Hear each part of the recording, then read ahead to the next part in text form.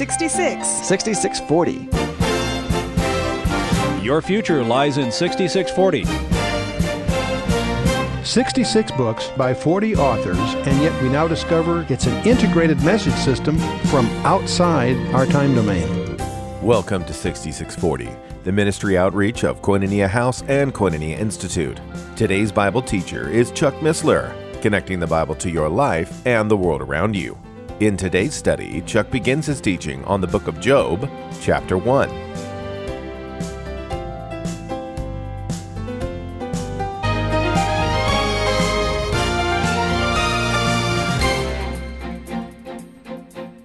We're going to start a new book tonight,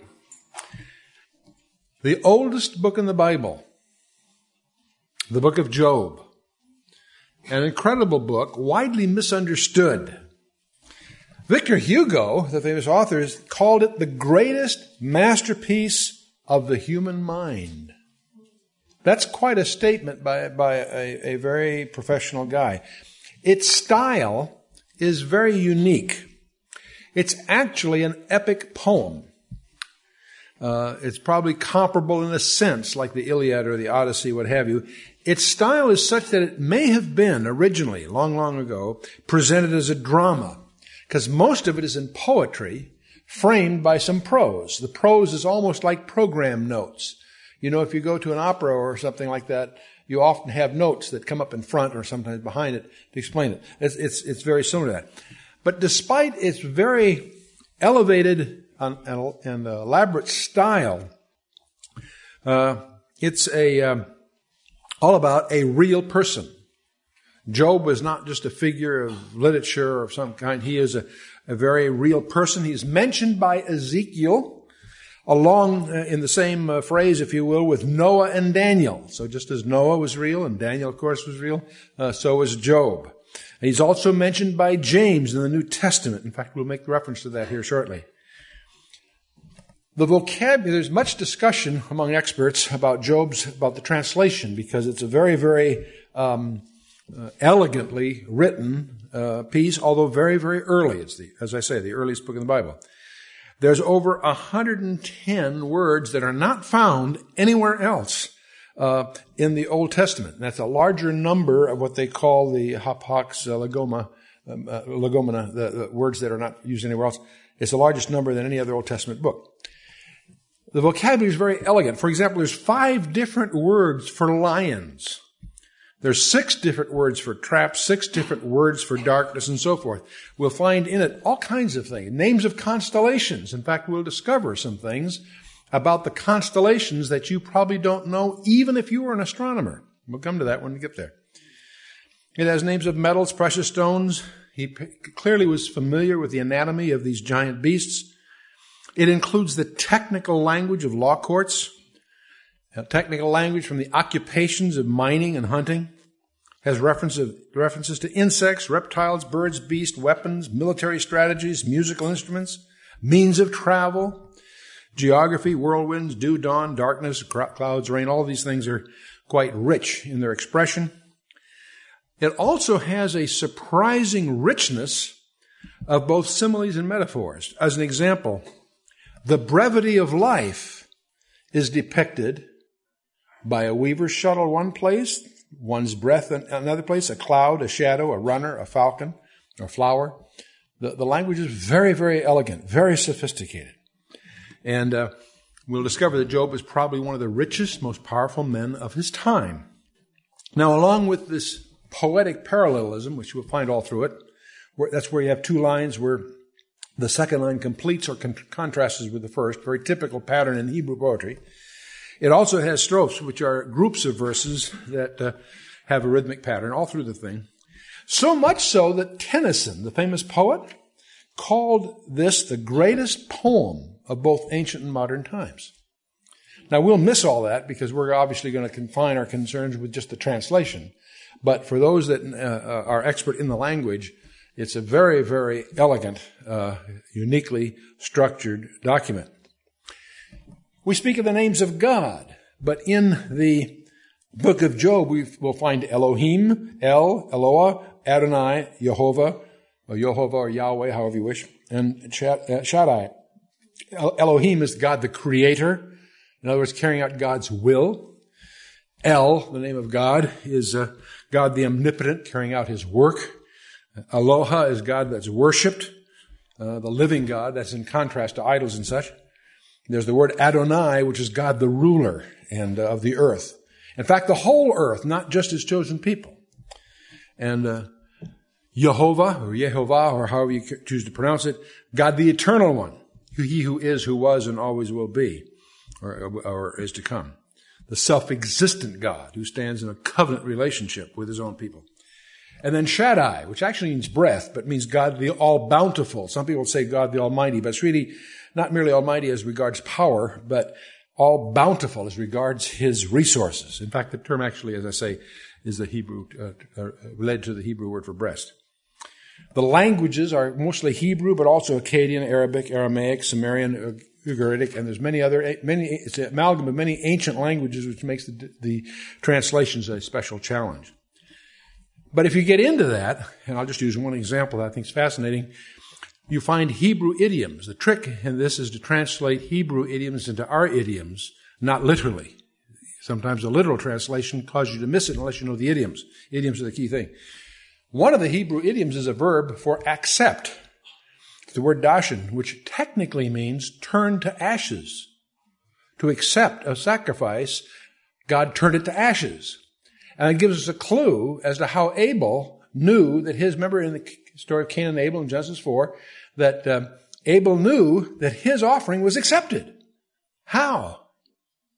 Scholars believe, because there are several references to this, that in those days God actually accepted it with fire from heaven. That's how Cain knew his wasn't. And that's why they had the animosity and so forth. In fact, we even find that this, having respect to Abel's offering, is how he obtained a witness that he was righteous, as the book of Hebrews, the New Testament, confirms. We do have a book here that's by a single author. It's not an amalgam by editors. It's a single author from the interdependence of the design. And then the big speculation comes, when was this book written? We're not sure. There's a tremendous range of guesses by scholars. There's a lot of evidence to indicate that the book was during the time of the patriarchs, maybe as old as Abraham himself.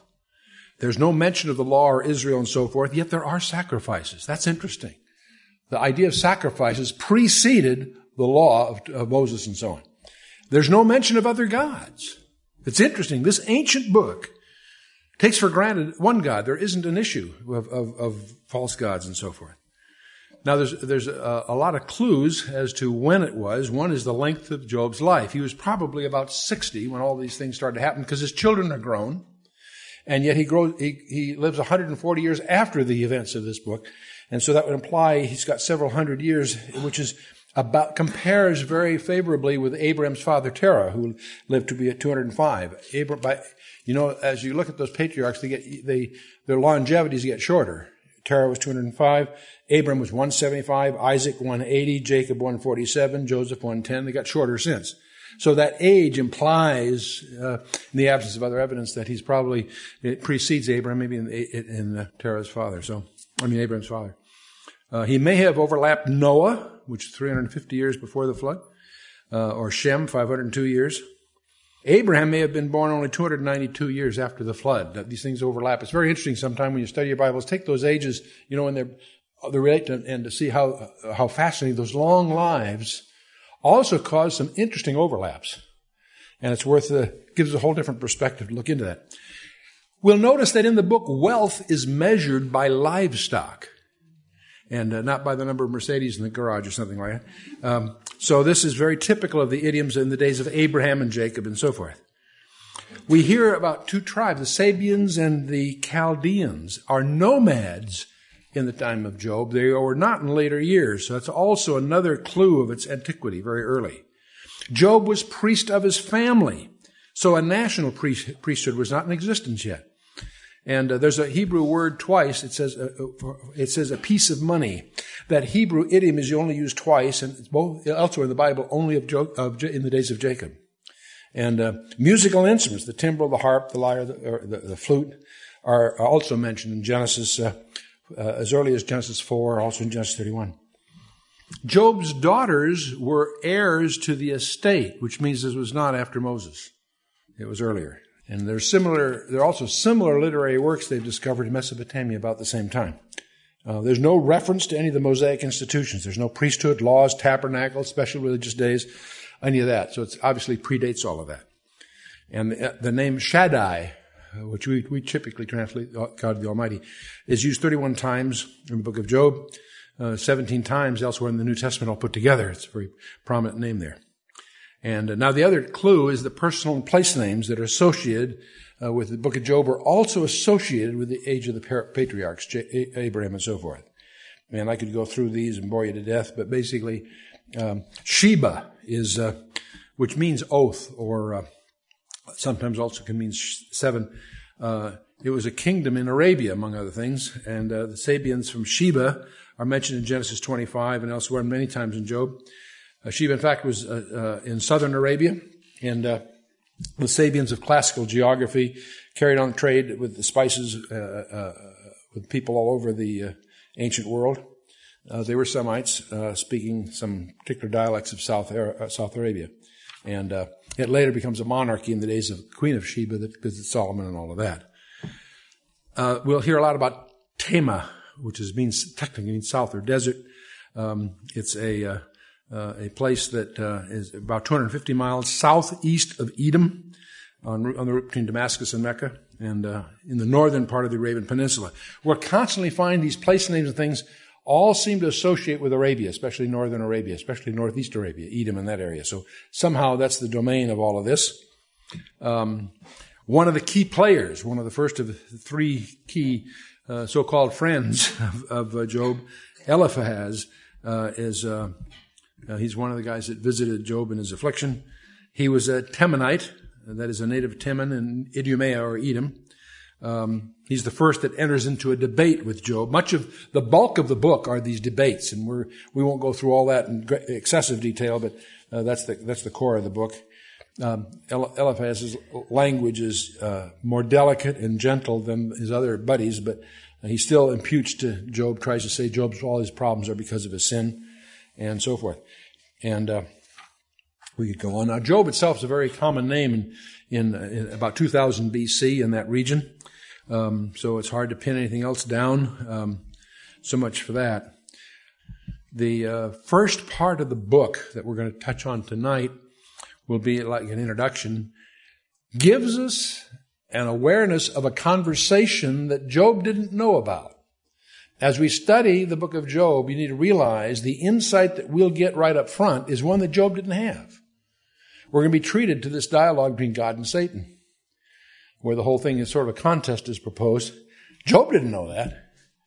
And as you study this, we need the book. Let's try to keep that in mind. We have this strange sort of challenge, and by the way, it's God that challenges Satan, not the other way around.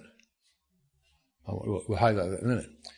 Then the bulk of the book is Job's 3 friends. During all these troubles, he has these 3 friends that, quote, comfort him, close quote. And as we often joke, if you have friends like that, you don't need enemies. Because they're all being his friends, but trying to explain that all his problems are because of his sin or this, that, and the other thing. And finally, at the end of things, God himself answers for Job and puts those guys where they belong. But there's a 4th guy that everybody overlooks. Very mysterious guy. We'll talk about that, Elihu. He's a 4th friend that also comments, God does not rebuke him. There's a great mystery as to what that's really all about, and we'll deal with that when we get there. But then at the end, when God answers for Job, is one of the most precious passages in the Bible. There's a science quiz given to Job and his friends by God himself. And tucked away in that science quiz are all kinds of discoveries. It's actually, there is more on the creation of the world in Job than in the book of Genesis.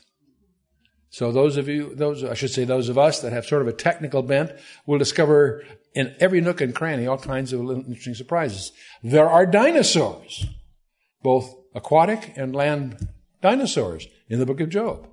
Because where are the dinosaurs of the Bible? They're there in the book of Job. And of course, Satan's challenge goes defeated because Job does pretty well. Now, where there is so much misinformation. And I won't ask you to write, if we were a class, I'd ask you to take a piece of paper and write down before we start what you think the main message in Job is. And I'd be willing to predict that more than 9 out of 10 will be wrong. Job is, why do the innocent suffer? That's the common cliche you see in commentaries or Bible handbooks. Job's all about, why do the innocent suffer? Well, if that's the problem, it never gets answered. That's not what Job is about, really. Job is about the oldest lesson in the world. Job is about the most important lesson that is possible for us to learn. And if we don't know this lesson, it doesn't matter what else we know. And our knowledge might be vast, maybe very deep on a number of subjects, but it will not carry us beyond the grave, and this lesson will. It's a lesson I can't teach you. How shall mortal man be justified before God? Even Socrates displays his brilliance by raising the question. Socrates in 500 BC said, it may be that deity can forgive sins, but I don't see how. That expression of frustration shows great insight on Socrates because he recognized that a holy God has a problem forgiving sin because sin needs to be paid for. So this lesson that we're going to be experiencing in Job is a lesson that only God himself can teach. In James, we have a reference to Job. James was the Lord's brother that wrote the book in the Bible. It's very late in the New Testament, the last couple of books before the end. James uses this strange expression, the end of the Lord. In other words, the final lesson, the final key, if you will, the end of the Lord. He says, behold, we count them happy which endure. Ye have heard of the patience of Job, and have seen the end of the Lord, that the Lord is very pitiful and of tender mercy. So the patience of Job is only a piece of the puzzle. We're going to discover this guy, Job, endured some astonishing things and acquitted himself surprisingly well. But be careful what the point of it is. If you believe that the point of this is the patience of Job, you're setting yourself up for a failure, because you're setting yourself up for just another reason to have confidence in the flesh or oneself, rather than to really gather the message that the book of Job really carries. And what is that message? You remember, it's the message that started in the Garden of Eden, where God asked the question of Adam and Eve, where art thou? And the answer, of course, in effect, that's implied, is lost. That's where we all are.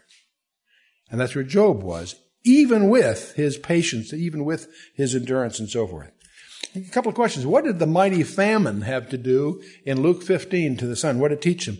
The prodigal son.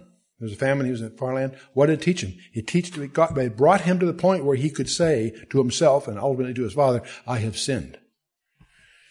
There was another famine for Joseph's brethren, you may recall, in Genesis 44. Where ultimately they go to Egypt and they acknowledge before Pharaoh, we are verily guilty. What did Nathan's parable to David? Remember when Nathan went to David over Bathsheba and all that? What did that parable do for David? It caused David to confess, I have sinned against the Lord. When we get to the book of Isaiah, it starts right off in chapter 6 of Isaiah, where Isaiah sees sees the throne of God. And what's his response? I am, in chapter 6, first 5 verses, I am undone. I am unclean. It's interesting, every place in the Bible where one is confronted with God, his response isn't joy, it's terror in terms of realizing the gap between ourselves and a holy God. You say, well, gee, I'm not so bad. Maybe not, but compared to a holy God, you got big problems. It's not so much how evil you are, that's bad enough. It's how holy God is. Daniel, the same thing. In Daniel 10, he gets confronted and he says, my comeliness is turned to corruption. He's crushed. Remember what the miracle did for Peter in the New Testament in Luke 5. Jesus did a miracle and Peter fell and said, depart from me, O Lord, I'm a sinful man. It confronted him with the reality of who he was. So if all we gather from this book is the patience of Job, which is the cliche, very common cliche, it'll only provide additional grounds for self-confidence and thus our own ultimate disappointment and depression, because we each will fail to even be as good as Job did. So that's not the point of the book. Why do the innocent suffer? That's the usual cliche, and I'm always amused because that issue won't really be answered, in a sense. You will not, when you finish Job, you won't really know why innocent suffer. In this case, they suffered because Satan had a challenge. If Job overheard that, he'd say, can't you challenge somebody else, please? You know. It reminds you of Tigvi in the famous musical Fiddler on the Roof. Where, praise to God, couldn't you just for a while choose somebody else, you know? There's a deeper level, too, and we're going to understand the relationship between Satan and God, widely misunderstood. You'll notice as we get into this, they're not equals. This isn't dualism as underlies the concepts behind the Star Wars, you know, the dualism, that there's good force, there's dark side, good side, and that they're somehow in conflict. Nonsense. The good side is in control. And it's not dualism. They're not equal. Satan is subject to God all the way through. All the forces in this narrative are under God's control. There are no surprises to God. More than any other book in the Bible, we're going to be confronted with glimpses of the true greatness and majesty of God. So prepared, it's going to be a fun trip. Let's just jump right into Job chapter 1. You thought I could prattle for a full hour as an introduction, but I'm going to surprise you. Job chapter 1, verse 1. There was a man in the land of Uz, not Oz, Uz, whose name was Job. That man was perfect and upright and one that feared God and eschewed evil. Now, Uz, there's a number of Uzes in the scripture, son of Shem, son of Noah. There was a land of kings in Jeremiah's day, in Jeremiah 25. But also, Uz was also a neighbor of Edom. And, some scholars believe that Uz was in the Bashan area, the Golan Heights area, south of Damascus. Others that it was Edom, southeast of the Dead Sea. Others, and this is the way I lean for a lot of reasons, they believe it was east of Edom in northern Arabia. Most of this, I believe, happened in northern Arabia. And this last view is supported by the fact that Job lived in the desert region. Yet the land was fertile for livestock and agriculture. The customs, vocabulary, and the geography all relate to northern Arabia, so much so that to me is the scholastically most justifiable conjecture as to actual location. Job was apparently one of the most prominent citizens in whatever region that is. And that's really what we're going to get into. It says he was perfect. The word is tam, which means upright, sincere, without guile. He was blameless, not sinless. I'm not saying he was sinless, but he was blameless and he knew how to deal with his sin. He knew how to handle his sin. He does sacrifices and so forth. But we do see portrayed for us a complete, well-balanced man that feared God. And that, in fact, if you don't yield to that point, if you don't really understand that Job was blameless, you'll miss the point of most of the discussion. As his friends try to probe and pin all his troubles on his shortcomings. Verse 2. We're making progress. Let's see. We made one verse in 20 minutes. We'll be all right. Okay. Verse 2. And there were born unto him 7 sons and 3 daughters. His substance also was 7,000 sheep, 3,000 camels, 500 yoke of oxen, 500 she-asses, and a very great household, so that this man was, get this, the greatest of all the men of the East. Very prosperous guy. It's interesting that riches are not necessarily evil. Here's a good guy, one of the best in the land. He also happened to be the richest in the land, and one of the richest. And so that's a key point here. In verse 3, we have a list of the camels, the oxen, and so forth. That list is going to turn out to be very important for us. By the time we get to the end of the book, that list is going to reveal to you a surprise. A surprise that will prove, I believe, to be of great comfort, a comfort that most people miss, that is probably one of the most important comforts that you may experience in your life. And I'll leave it there until we get to chapter 42 and get into all that, but be ready for that. This closes with the phrase, the men of the East. That term, he was usually associated with the tribe of Kedar in northern portions of Arabia. It's that area that you and I would know as Kuwait, incidentally. Not a big deal in passing. Verse 4, and his sons went and feasted in their houses, every one his day, and sent and called for the 3 sisters to eat and to drink with him. Now his sons, he has 7 sons. What most scholars infer what they mean here, they feasted on their birthday. Each one of the sons had a special day, and they were having a feast, and each one had a unique time, and the 3 sisters went to eat and drink with them. We're going to discover fatherly concern. We're going to discover that Job was a family guy. Verse 5, and it was so, when the days of their feasting were gone about, and Job sent and sanctified them, he rose up early in the morning and offered burnt offerings according to the number of them all. For Job said, it may be that my sons have sinned and cursed God in their hearts. Thus did Job continually. He's a man. Here's a guy who is a man of prayer. Very rich, very wealthy, very prosperous, a neat guy. But one of the focuses that we have on him, he's a man of prayer. In fact, one of his concerns is that his children may have inadvertently cursed God in their hearts. You've been listening to 6640, the ministry outreach of Koinonia House and Koinonia Institute. Today's Bible teacher was Chuck Missler, teaching through the book of Job. For a complete listing of resources available, please visit khouse.org. You can also call us on 1-800-KHOUSE-1. To learn more about Koinonia Institute, visit koinoniainstitute.org. Thank you for listening to 6640 and for your continued prayerful support of this ministry. Until next time, as we continue this series, may God bless you with the knowledge of His Son, Jesus Christ, as you study His Word.